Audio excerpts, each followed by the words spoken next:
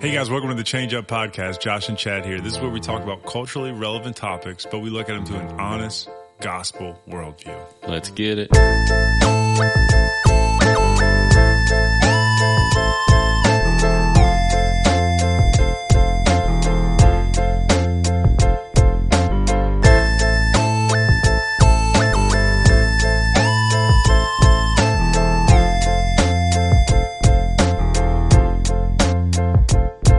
What's up, Chad? What up, Josh? Here we go. Let's get it. Another late night roll. We've already talked for 2 hours, so hopefully we got something left in the tank. I know. We should have brought the mics downstairs and talked there. I know. We could have just hung out. So you told me a crazy thing that happened today, so you got to tell the people. What did you see today on the interstate? Oh, nothing crazy. I was just sitting in traffic on 12 like everybody does every day. Only difference is when I got to where the incident was, yeah, it was an airplane in the median. That's crazy. There was a little like crop duster. I don't know what you call them. A little like two-seater. Yeah. And it was sticking. So I was heading east, and traffic was blocked up both ways. And there was a plane in the median going north-south. Like its tail was up in the air in the westbound lane, just sticking up. Right. I mean, everyone who's listening can probably look it up on the news. It's already on the news. This is Thursday. But we get there. It's not smoking. It's sticking like a lawn dart in the grass. Yeah. And it looks like it just came in from the field and just doom. And just stuck, but there's no smoke. Which is kind of crazy because you think if it fell out of the sky, it'd probably blow up or something. Yeah, because the way it landed, there's no runway there. Like it just, because there was trees and then two little lanes of a road, and then boom, it's just in the median. And the median at where it was at is right before the Bogafalaya. It's not, no, Chifuncta. And it was just sticking in, but the median wasn't big enough, and it was kind of a ditch. And so it just like, doom, and just stuck right there. And like no smoke, the windows weren't broken, the wings were a little messed up.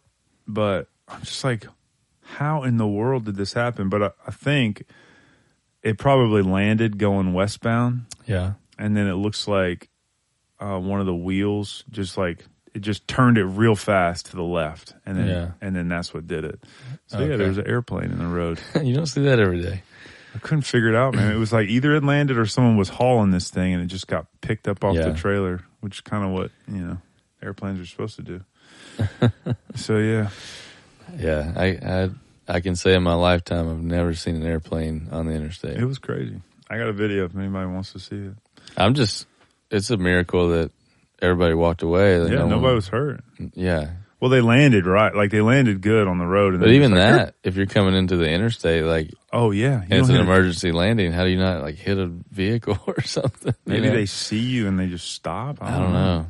That's what I'm saying. Like, that's a miracle that it turned out as good as it is. You're driving along, you look in your rear view, and you see a plane coming in hot right on top of you. Right. Talk about... I mean, you might have to get some new drawers after that one. Yeah, you're not prepared for that necessarily. No. My goodness. Yeah. All right, got a couple take it or leave it's. All right. First one. Am I enough? What's my consequence again if I don't take it? We have to call Dickie right now, and he's going to give us his. Oh, he'd love that about this time of night. He'd be so mad. He's probably deep into a dream right now. So I'll take it so we don't have to. Okay. Am I enough? So the popular psychology would address this idea of validating yourself. Yeah. Right? And so is that a healthy mantra to go through life? You know, you may feel, maybe you're insecure naturally. And so you kind of bolster that by saying, I'm enough, you know, I have what it takes to get this done. Is that ever a healthy, I mean, obviously I know you would disagree with that as a blanket statement for somebody's life, but is that ever a healthy mantra for somebody? Well, Let's answer that with Scripture. Oh. Ephesians chapter 2.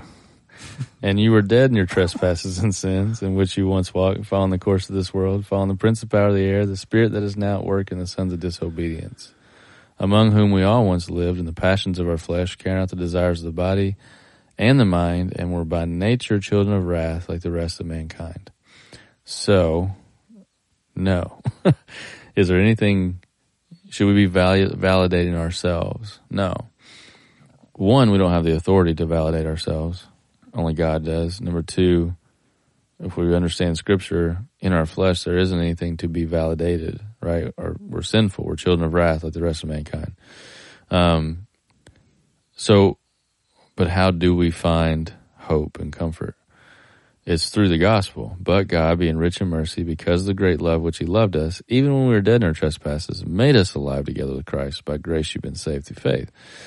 And you go on down, for we are his workmanship, created in Christ Jesus for good works, which God prepared beforehand that we should walk in him. We shouldn't try to validate ourselves. There's no need to, and that's actually not possible. But what is possible is being redeemed and renewed and restored back into a relationship with Christ, which we were created for in the first place. And then we are to glorify God and love others, and our identity is found in Christ. His righteousness is imputed upon us. Imputed. And so the doctrine of imputation, meaning it's counted for us, given to us, not because of our works or our earning of it, but because of his grace and his mercy and his goodness and righteousness. So we don't need to validate ourselves. We have every validation we need in Christ. But does this mean I can now go and achieve anything I want? No. We're created for his work. We're created in Christ for good works. We're his workmanship, which God prepared beforehand. So where we find purpose, where we find hope, where we find validation is through glorifying God by trying to live out the purpose God has created us for. Like we have been created for a purpose. So we need to achieve what we're designed for, what God's given us to do. And that's in the general sense as a Christian, as a son of God or daughter of God, through the redemption of the gospel. So in general, it's to glorify God, to be an ambassador for Christ, to share our faith, to be holy and righteous and set apart in the way that every Christian should be. So there's the general sense. And then there's a specific sense that is really we find out as we are faithful and as we're growing, God kind of directs our steps into specific things. Like, for instance, you're doing campus outreach now, right? Like, you didn't set out, in your lifetime being like, that's what I'm going to do one day. But as you walked with God, served God, grew in your faith, God drew you into this, called you into it, directed you into it, right? Mm-hmm. As you were faithful. And so that would be like your specific purpose. And you really see that as you're going. And then as you look back, like you can look back and see how God prepared you for this and led you to it, right? Yeah. But it wasn't something that you like saw the future and decided I'm going to do that, Right. So this kind of, this is a verse we can go to or a text we can go to when we're struggling with identity, right? Like, right. Because really that search for validation is a search for identity. Yeah. The identity passage that I love is actually the chapter before where it talks about, I call this our identity passage, Christian identity. Oh, blessed be the God and Father of our Lord Jesus Christ. This is Ephesians 1, by the way, starting in verse 3. Blessed be the God and Father of our Lord Jesus Christ, who has blessed us in Christ with every spiritual blessing in the heavenly places. So there's one part of our identity. So those who are in Christ are blessed with every spiritual blessing in the heavenly places, right? Even as he chose us in him before the foundation of the world, that we should be holy and blameless before him. So another identity, to be holy and blameless. In love, he predestined us for adoption to himself as sons through Jesus Christ. So now we're made a part of his family. We're called sons, daughters, right? According to the purpose of his will, to the praise of his glorious grace, with which he has blessed us in the beloved. In him we have redemption through his blood, the forgiveness of our trespasses according to the riches of his grace, which he lavished upon us in all wisdom and insight, making known to us the mystery of his will, according to his purpose. So there we have wisdom. He makes known to us the mystery of his will through the scriptures. As a plan for the fullness of time to unite all things in him, things in heaven and things on earth. In him we have obtained an inheritance, having been predestined according to the purpose of him who works all things according to the counsel of his will, so that we who were first to hope in Christ might be to the praise of his glory. In him you also who have heard the word of truth, the gospel of your salvation, and believed in him, were sealed with the promised Holy Spirit, who is the guarantee of our inheritance, until we acquire possession of it to the praise of his glory. So we have a guarantee of the inheritance of the kingdom of God, heaven. We get the Holy Spirit. God lives within us. There's all these aspects of our identity in the gospel, right? As children of God. So, and all of that is given to us by God for his glory. None of this is even about us, which should cause us to be humbled, grateful, thankful. And that's actually what gives us confidence, because it's God himself who lives in us and works through us. Does that make sense? Nope. Cool. No, man, that's pretty good. Okay, next topic. Trick or treat. It's going to be about Halloween. That's too obvious. I know. But lately I feel like you've been not so clever. Let's see. I'll take it. Good. It's about trick or treat. Yeah, I knew it. I knew it. We've talked about Halloween before, but since it's coming up this weekend, I just wanted to hit on it, because it's come up a lot in conversation recently.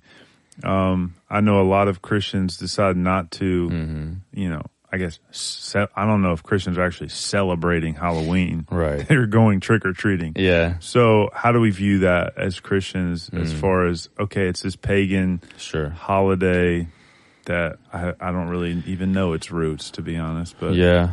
I mean, the roots do we of care? Do we know? Do you know? I mean, a lot of the things that are around this kind of Day of the Dead or whatever celebration, we should reject, and a lot of it's celebrating death. I was talking with my kids about this because they were asking about it. And I said, anything that is celebrating sin, we need to reject. So that's why we don't put out skeletons and, do all the scary movies. We're not going to do that, right? But there are certain aspects that can be redeemed, and so, our family, it's okay to dress up as a superhero or a Pokemon, which is or Hudson's, he got that outfit where it looks like he's riding a dinosaur, like one of those blow-up deals, Those are good. And he's just having fun with it, playing make-believe and walking around and getting candy from neighbors, and that's cool. It's just a communal thing, but we're not going to acknowledge or celebrate any of the aspects of it that are celebrating death or sin, But I would also say, I feel okay in my conscience to do that. Some of that's, we got to follow Romans 14, where it talks about you should only only do what you can do in faith. Right. So if you can't do that in faith, meaning you can't, if you feel a conviction not to celebrate at all, then you shouldn't. And that's okay too, right? I'm not saying what my family's doing is what every Christian should do. You should think through it biblically and then do what you can do in faith. So that's my advice. Which is kind of the idea behind the trunk or treat a lot of churches do. Right. Right? They try to redeem it by having a celebration away from all of the, negative aspects of Halloween. So that would be a good response. Yeah, I think obviously we think that's fine. We're doing it at our church. But I'm just also saying for the families who they feel like, we don't want to celebrate it at all. We just want to distance ourselves from it altogether. I don't think that's wrong either. So I'm just encouraging, don't look at your brother who says, I don't even want to partake in it at all as being too hardcore or whatever. Respect that. Just like you want them to respect But for that person, maybe to take it too far would be legalistic. As if you have to stay home and not celebrate. Yeah, the legalism there would be saying like everybody who does trunk or treat or like goes and gets candy is in sin because it is associated with certain things. Right. So we got to be careful with that. But once again, we got to think through that. I do think it's sinful for us to celebrate things that are associated with sin. Right. I think we can all agree on that. Yeah. And so to go all out and put skeletons everywhere and the things that are associated with that, like, I don't know. I would have an issue with that personally. I think you're at a loss for words here. Bro. Yeah, I'm just like trying to think. You really through. don't have that much else to say about it. Well, I'm trying not to be miracle. like. I'm trying not to be like. I don't want to be heavy-handed or necessarily like. I'm trying not to be legalistic. I'm trying to just give principles to guide. So great principles. Yeah, just don't. I feel guided. Don't celebrate sin. There you go. All right, let's get into our topic. Our topic tonight is about people changing. Yeah. I told you down there earlier, I don't think people actually ever change. Yeah. Yeah. And I say that because obviously people change. I observe this. I observe I've changed in a lot of the ways I think. Well, let's start how you started out, because I think that'd be good for everybody to process, because some people may feel like you, whereas your first statement to me was, I don't think I haven't changed at all. That's what you said. Right. Which is totally not true. And you pointed out all these ways I have changed since you met me, and I have. Yeah. I've changed in my behaviors, but I still feel like the same person on the inside. So let's define what we mean by change, right? Let's define what we don't mean first. Because I think what you were trying to say is like, you haven't changed in some of your natural giftings or desires. Would that be fair? Like, you're still kind of a bull in a china shop sometimes. Oh, yeah. You own that. You still run into the fire and worry about how to put it out later, What other ways? I've literally done that. What ways have you, this will be a fun exercise. What ways have you not changed in your eyes? Let me not put words in your mouth. You tell me. Oh gosh, that's a hard question, because I'm just going to have to divulge all my deepest, darkest sins. I mean like, in terms of maybe personality traits or giftings. Let's say that. I don't know, like the way that I think, like. Okay. Like what? Like I said, you're going to hear all the most negative parts of me. Hey, come on. I'm very critical of people. I'm overly critical. I've always been like that. I'm a rebel. I don't like following rules. Mm-hmm. Like I still feel this. Okay, here's a good, I think, case study. Is that I've always been a rebel. Mm-hmm.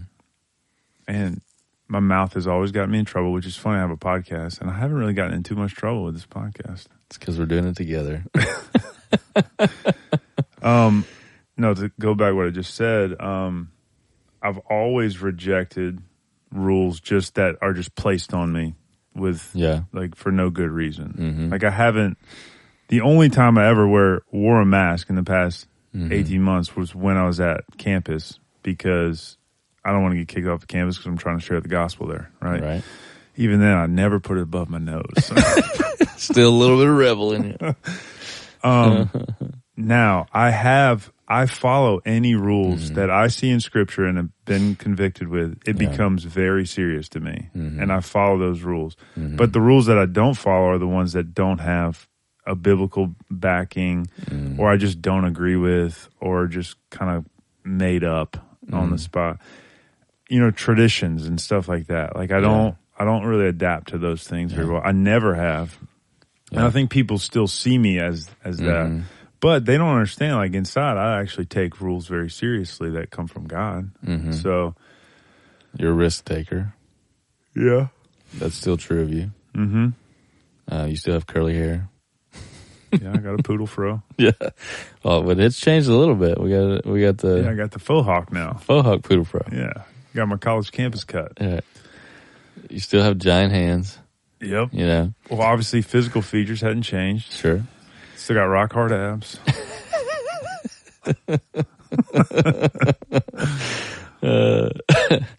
We're lying on the podcast now. That's cool. Yeah, that was a lie. But I bring up those things to try to make a point. We have to define, like, people do change. It is possible to change. But only certain things change, right? Well, let me clarify before you get into that. When I used to say change, or when I think of change, I think I'm going to become a different person. Mm-hmm. Like, you look at a leader in an area that you're interested in, you're like, one day I'm going to be like that guy if I do what he did. Mm-hmm. You know, I'm going to wake up early. I'm going to do my work I'm going to have a work ethic like him. I'm going to do all these things like him, and then I'm going to be just like him. Mm-hmm. Right? Like, that's why we have role models and heroes and all that stuff. Right. And I think a false sense of change, or a false reality of change, one that the world, I think, a lot of times defines as change, is becoming someone you're not, or becoming something different than who you're created to be. Mm-hmm. So, like, for instance, I use a ridiculous thing to prove my point, but, like, I'm never going to be taller than 5'9", mm-hmm. right? No matter what I do, no matter what thing I take. Well, you fix your posture, you might get 5'10". Maybe. All right, so get on a. You're never going to be 6 foot though. Get on a table and somebody stretch me out. Maybe I'll get a little bit more, right? But yeah, I'm never going to be 6'10". It's just impossible. Right. Right. And I say that ridiculously because I think you're a lot of times. You're probably never going to be a rapper. But I think a lot of times that there's a delusional sense of change. Like, I'm going to get out of this situation. I'm going to be whatever I see as, like, what I'm supposed to, or what I think's great. Yeah. Right? That may not be possible. Well, I mean, even as Christians, we do this, like, okay, I'm reading the Bible now. Mm-hmm. Like, I'm going to be holy like that guy. Right. That guy on stage who's preaching. Like, I'm going to be just like that guy. Mm-hmm. But God's, after, years and years and years go by, and you're like, well, I'm still not that guy. Like, what's going on here? I'm still the same guy. But what does change is our hearts, who we are in character, if we're in Christ, right? So we just talked about that earlier in Take It or Leave It, but obviously without Christ, we're all sinful, and we don't have any choice but to pursue our flesh, right? And to pursue the things of the world and pursue sin. But in Christ, there's all kinds of hope for change, right? And change in the ways that God promises, which means growing in godly character and being transformed and conformed to the image of His Son. That's change that is promised, and that we actually have biblical examples and prescription of how to change, right? Ephesians 4, put off the old, renew our minds in what's true, and put on the things of God, right? Put on what's right, what's right, glorifying to God. Become like Christ. Exactly. Which in that, it makes you feel like, okay, I'm going to be like, whatever your idea of who Jesus, the person was who walked on this earth, you think, I'm going to be like that guy. Right.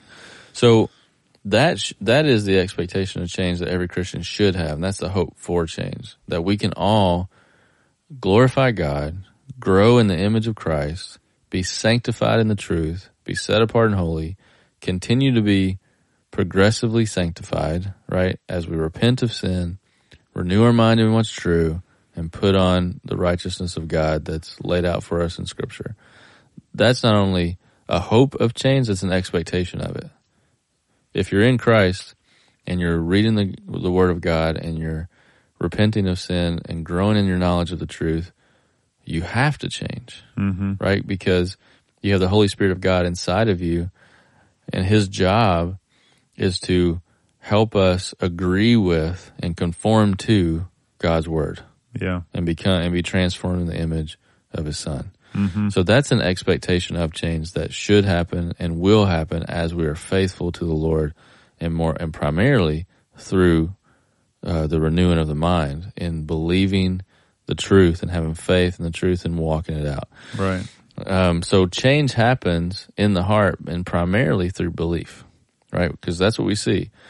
All throughout Scripture, that's what God tells us to do. He reminds us of His promises, and He tells us to meditate on His truth. Mm-hmm. You can go down the line. You can go to Joshua chapter 1, right, where He tells Joshua to be courageous. How? Remember I'm with you. Remember my promises. Meditate on the law. Yep. Trust that I'm with you, right? Through belief. Psalm 1, right? Blessed is the man who doesn't walk in the way of sinners, essentially. He's got 3 different scoffers, whatever, but who meditates on the law of the Lord day and night. You want me to sing the song to help you remember? Do it. I'm trying to think ahead of what I'm about to say, so fill in the blanks for me. But meditate on my law day and night, right? Who loves the Word of God. He's going to be like a tree planted by streams of water. That guy's going to look like this stable, steady, robust tree by the streams of water representing the Word of God and the Spirit of God, who yields its fruit in season, right? Like, that's what a righteous man looks like. That's a promise, right? Of change. You go into the New Testament, renew your mind all over the place. I just said Ephesians 4, Romans 12 too. Yeah. I mean, we can go on down the line. There's many more places, but it's all over Scripture. God's prescription for change. Proverbs 1:7. Right. God's prescription for change is through belief, through trusting Him and trusting His Word. And so the word that people hate around in the church world these days is the word doctrine. But that is the place where we change as we grow in understanding the truths of God's Word, which is what doctrine is. Yeah. It's just the organized ideas and teachings of Scripture. Right. When you understand correct doctrine, correct truth, and obey it, you change. Right? That's what happens. That's what repentance is. Putting off what you used to think is right, which was usually worldly and fleshly. Renewing your mind in what's true. Believing in and understanding the truths of God's Word and doctrine, and walking it out in faith, you change. You become more and more like Jesus. Well, I think that's what I realize is that change is subtle, and it doesn't feel any different because the only thing that's really changed is you have more knowledge, which is the doctrine that's come into your mind, and you've accepted it, meaning believed it at a heart level, and it becomes this conviction that you're now living from. Right. So you're living from this new conviction that was really just given to you. It was supernatural because it came from the Word, which is from the Spirit of God, but it's just information that you take in your brain, just like any other information. Right. And so you get this new information by God's providence and His grace. You accept it and believe it.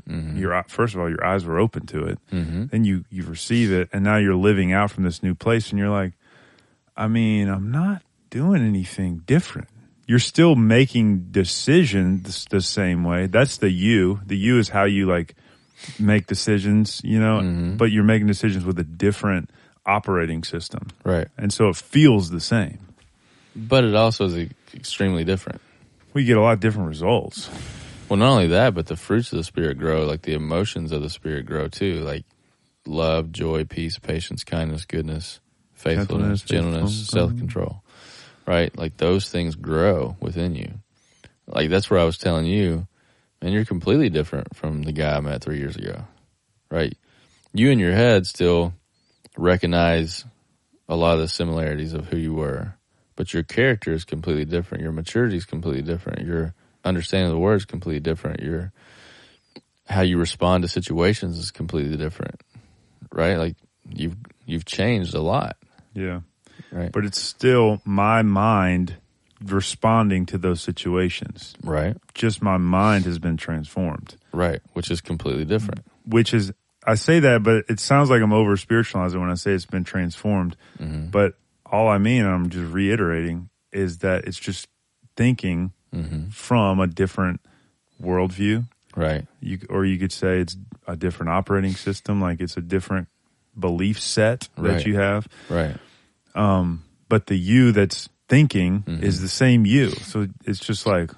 Right, but a transformed version of you. Because that's the second part of this that we talked about is there's certain aspects that won't change, but they'll be repurposed and enhanced by the gospel. Because God created you from the beginning, even when you were darkened in your thoughts and when you were sinful. Like, he still created man in his image for the purpose of glorifying him. Even when you were rejecting him, that was true. Who he made you to be, who he created Josh to be, is still who he created for his purposes. So what I mean by that is that risk-taking, like the dreaming desire, the risk-taking, the wanting to lead, to grow, like some of those natural gifts and talents that he gave you are now being enhanced in purpose for the advancement of God's kingdom. So the same thing that drove you to want to be a Navy SEAL is the same thing that now in Christ drove you to take the risk of starting Campus Outreach on Southeastern's campus, right? And what I mean by that too, like, I'm not you and you're not me, and that's a good thing. So sometimes even in the church, we can look at certain leaders in the church, or the preacher or somebody like that, and say, well, I can never be him. Like, I'm not as spiritual as him. And that's a false statement, because how spiritual you are is based on the truth of God's word. Your character should be as spiritual as your pastor as you grow.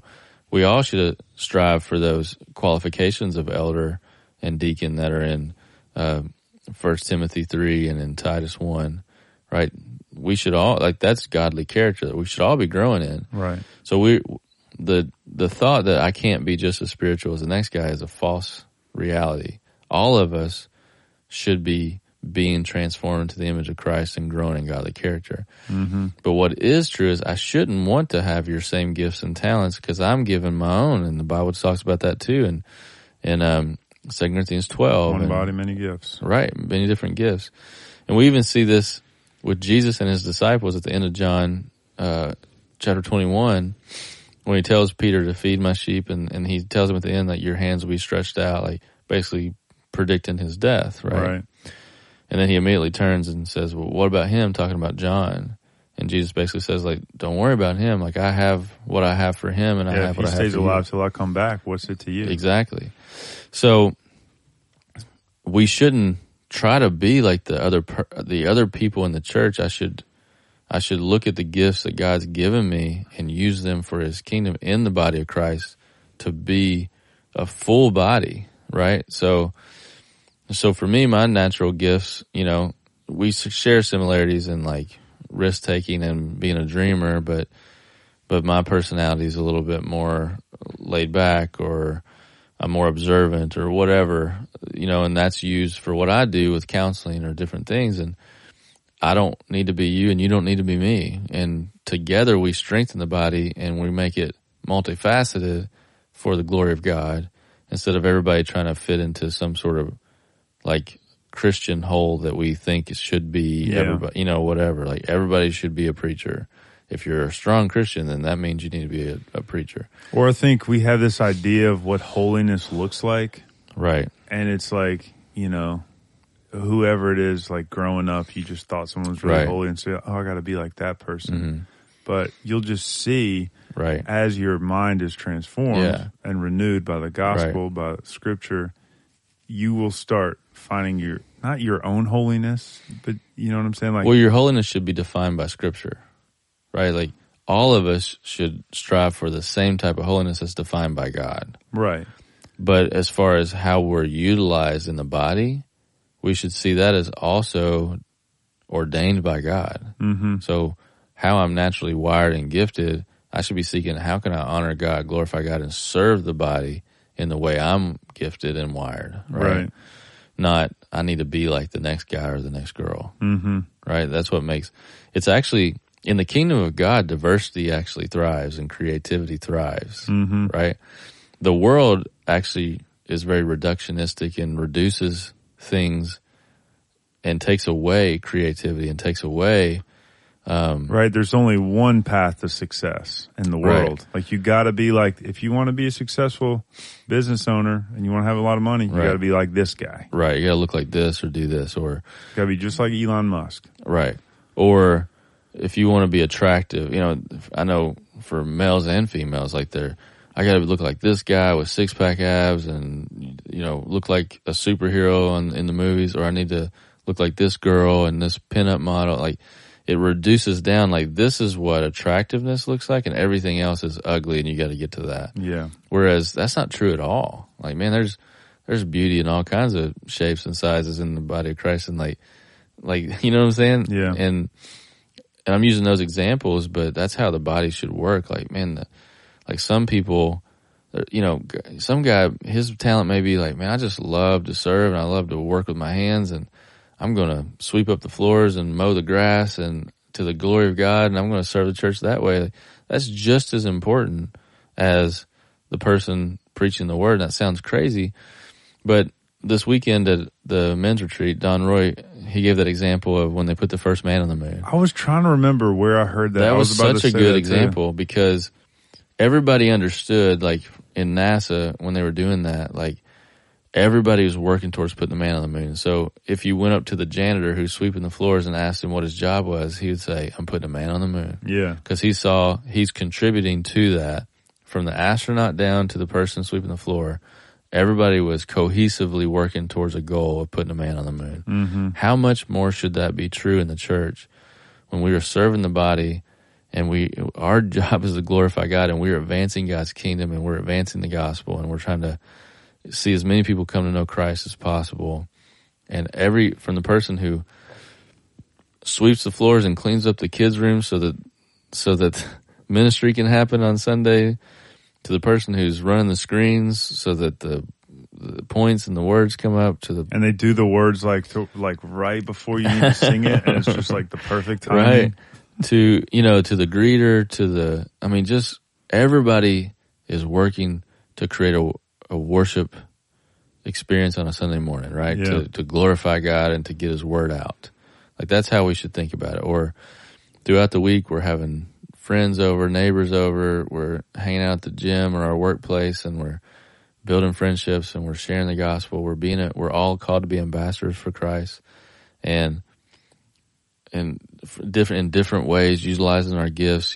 For the guy who, man, I just love to mow yards. Like, you might go mow a neighbor's yard and get in a conversation. To the person who, just in every way, using your unique gifts and talents, and thinking of that as, I'm advancing the kingdom of God. Like, that's my job in life. Like, if I'm in a secular job, this is the platform I have and this is my ministry field, right? Like, just, if we would think that way, which we should, man, that's how God's kingdom gets advanced, through faithful servants. One, kind of to bring it all full circle, am I enough? Mm-hmm. You are in Christ for what he has prepared for you. Exactly. So now the art is finding what has he prepared you for specifically, right? Like, obviously you are a child of God, and that, there's no greater purpose than that. And you glorify him in your own life. And you find your specific calling as you obey the general calling. Yeah. When you obey the basic commands of renewing your mind, being faithful, repenting of sin, learning to share your faith, discipling, making disciples, being a disciple. That's the call to every Christian. Yeah, your priority can't be, okay, I need to go find a purpose specifically. You need to be drawn to the scriptures and to Christ himself, to treasure him. Right. And then from there, and you're satisfied in him, now you're ready to start laboring in a specific way. And that's fluid. That's not compartmentalized, meaning no, man, it's linear. They happen at the same time. So God, as you're being faithful to the Lord and seeking just to glorify him, and you're doing the things that Scripture tell you to do. If you're a husband, you're leading your family. If you're obeying the commands of Scripture that are to all Christians, to love the church, to serve the church, to do these different things. And through doing those things, God directs and guides you through. Yeah, he's not wasting parts of your life just so he can get you this specific role within a church, on a staff, or on even as a volunteer, wherever you're at. Like, you can glorify him in that specific role through the obedience to the general call, like you were saying. And that's where Matthew 6:33 comes in. Like, seek first my kingdom, my righteousness, all else will be added to you. It's every day it's waking up and being faithful today to seek first his kingdom first, glorify God first, serve others first, thinking through that intentionally. And he will guide you through different ways of just conviction or putting a passion in your heart, or you seeing a need that you can't help but feel. And he providentially works you through what he has for you. You don't have to like wait for some special calling to then I'm going to be this faithful person of God. It doesn't work like that. It works as you're faithful. He directs you. Mm-hmm. That's how it works. That's good. I'm reading Paul Tripp's book, Lead. Mm-hmm. And he has a chapter on achievement. Mm-hmm. And he's talking about we need culture in a church that can really support the freedom to confess, mm-hmm. the freedom to fail, the freedom to just be weak mm-hmm. in an area.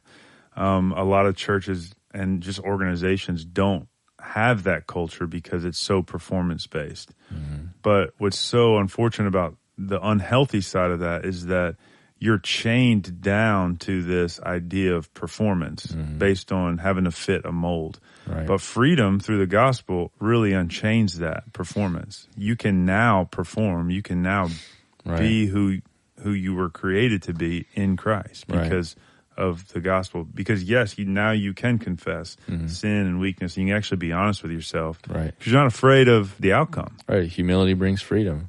And humility is actually where confidence comes from, because you're trusting the Lord to work through you, and you know He's able to do whatever He wants mm-hmm. to with you. It's not about you. Pride is where insecurity lies. Yeah. And holds you back. So yeah, it frees you to... It's a paradox. To be faithful, right? Absolutely. All right, so we'll name it The Paradox of Humility. Ooh. Oh, I like it. All right.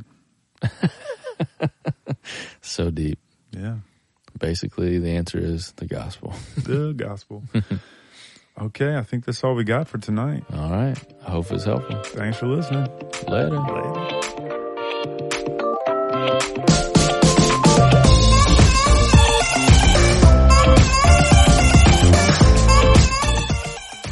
Thank you for listening to the Change Up podcast. This podcast is made possible by The Field Church in Mandeville, Louisiana. If you don't have a home church, please come check us out. We have service times at 8:45 and 10:45 on Sundays, and you can find more information at thefieldnola.com. If you found this podcast to be helpful, please share it with a friend or family member and rate and review on Apple Podcasts. This helps other people just like you find us.